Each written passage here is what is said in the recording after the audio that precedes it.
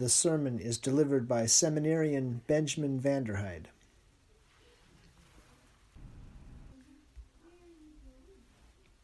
In the name of the Father, and of the Son, and of the Holy Spirit.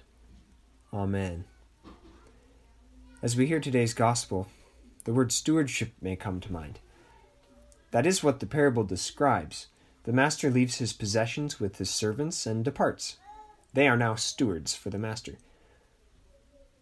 In church contexts, stewardship might bring to mind fundraising drives or sermons that encourage generous giving. But this text from our gospel pertains not merely to whether the budget will be met this upcoming fiscal year. The stewardship of this text pertains to eternal life. The faithful servants hear the beautiful words, "Well done, good and faithful servant. You have been faithful over a little. I will set you over much. Enter into the joy of your master." But to the unfaithful servant, the master says, "Cast the worthless servant into the outer darkness. In that place there will be weeping and gnashing of teeth." The faithful steward will receive eternal joy in the presence of the master, while the unfaithful receives eternal torment outside, apart from the master. Since the stakes are so high, it's not to any ordinary stewardship that Jesus is directing our attention, as if the kingdom of heaven hinged on the size of a donation or on the tallying of volunteer hours. No, we will look beyond earthly stewardships to a heavenly one, to the spiritual goods God has entrusted to us.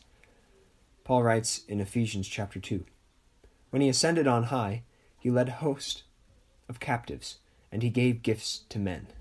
That is, Paul clarifies, when Jesus ascended into heaven, he gave the apostles, the prophets, the evangelists, the shepherds, and teachers to equip the saints for the work of ministry, for building up the body of Christ. He gave apostles, prophets, evangelists, shepherds, and teachers, not that they themselves as people were the gift, because of some inherent greatness on their part. The apostles and prophets were able to be the foundation of the church, and the evangelists, shepherds, and teachers were able to build up the church, because they were the ones entrusted with the teaching of Christ. As Paul admits in Ephesians chapter 3, "To me, though I am the least of all the saints, this grace was given to preach to the Gentiles the unsearchable riches of Christ." So to the apostles and prophets, God gave the stewardship of teaching Christ. And so through those chosen men and disciples, God entrusted the gospel to the church. And so we have pastors, priests, bishops, etc. They have the task of dispensing the spiritual goods. God compels them to put to use the good deposit that's been entrusted to them, and they are under heavenly scrutiny for it. God is jealous for the salvation of all. He is looking for profit from this deposit. And it's to pastors that God gives the responsibility of the care of souls by preaching and teaching. Paul says in Corinthians chapter 9, "Necessity is laid upon me. Woe to me if I do not preach the gospel." The teacher has to teach. Like a surgeon who sits out when he should be in the operating room, cutting out a tumor, that's what a pastor would do who neglected teaching. The pastor stands in the place of the great physician who not only preached repentance of sins, but became the cure. By his wounds we are healed. The pastor sets Christ before our eyes so that we would gain wisdom and repent of our sins and be won over to eternal salvation. Christ is the way, the truth, and the life. "No one comes to the Father except through me," Jesus says in John chapter 14. There is no other way to salvation except through Christ. And so in his pursuit of our salvation, God sends us teachers to warn us off the broad way of complacency that leads to destruction onto the way of Christ. God wants a profit of souls gained through the preaching of the gospel, and he holds pastors accountable. We have it in Hebrews chapter 13. "Obey your leaders and submit to them, for they are keeping watch over your souls as those who will have to give an account. So then, we aren't without our own share of responsibility in the stewardship of the teaching of Christ. In the first place, we must abide the teaching of the pastor. At times we have to grit our teeth and abide the pain, and trust the hands of the good doctor, knowing that he is accountable to God for each of our souls. He's accountable to God that he preached Christ. Through preaching Christ, Christ kills the sin in our flesh. He cuts out the disease so as to raise us to new life in the Spirit.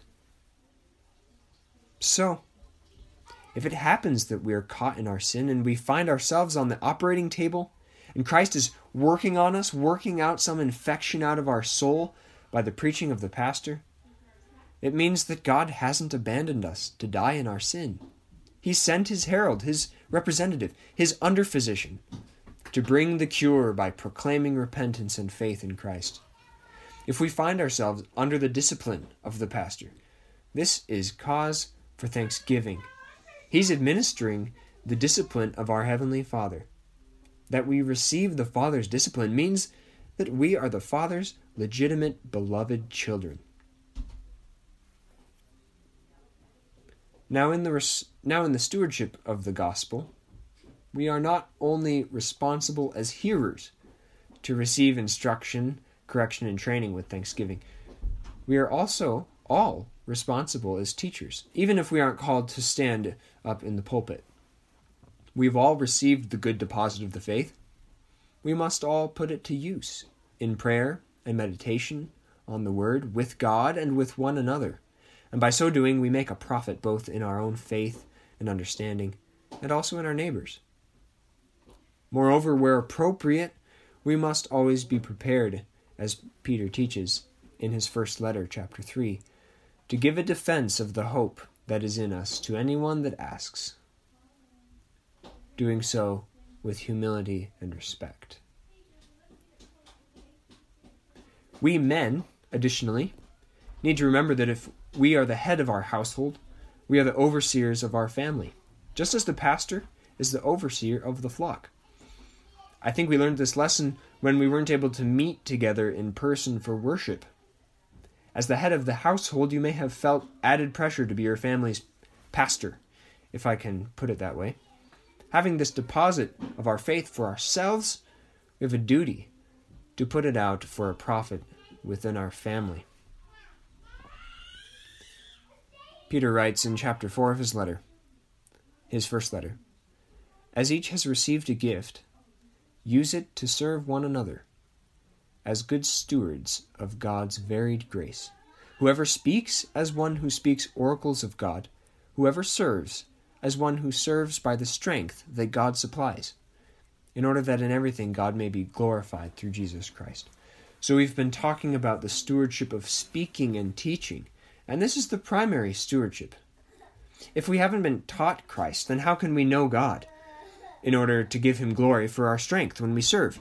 So teaching is primary, but that's not to say, by any means, that the gift of teaching is superior to that of serving. Just as the servant with 10 talents gets the same reward as the servant with 4, both having labored faithfully and doubled their money. So teaching is not superior to serving, just as faith is not superior to love. The two go together. What the pastor is teaching and proclaiming is the love of Christ in essence. It's the aim of our faith to grow in the knowledge of Christ's love. This is what Paul prays for the Ephesian Christians in chapter 2 of his letter. That Christ would live in them and that they would have strength to comprehend the breadth, length, height, and depth of the love of Christ, a love that surpasses knowledge. So as we contemplate the love of Christ, as we put to work the deposit given us, Christ's love in us produces a profit. It produces an increase of understanding, of faith and trust, and of love for God and for one another. And there is one place we have to look as we contemplate his love. There's one act in the story of redemption that we keep always before our eyes, There is one image we carry with us. We bind it around our necks, and we mark it on our foreheads and on our hearts. It is the breadth, the length, the height, and the depth of the love of Christ.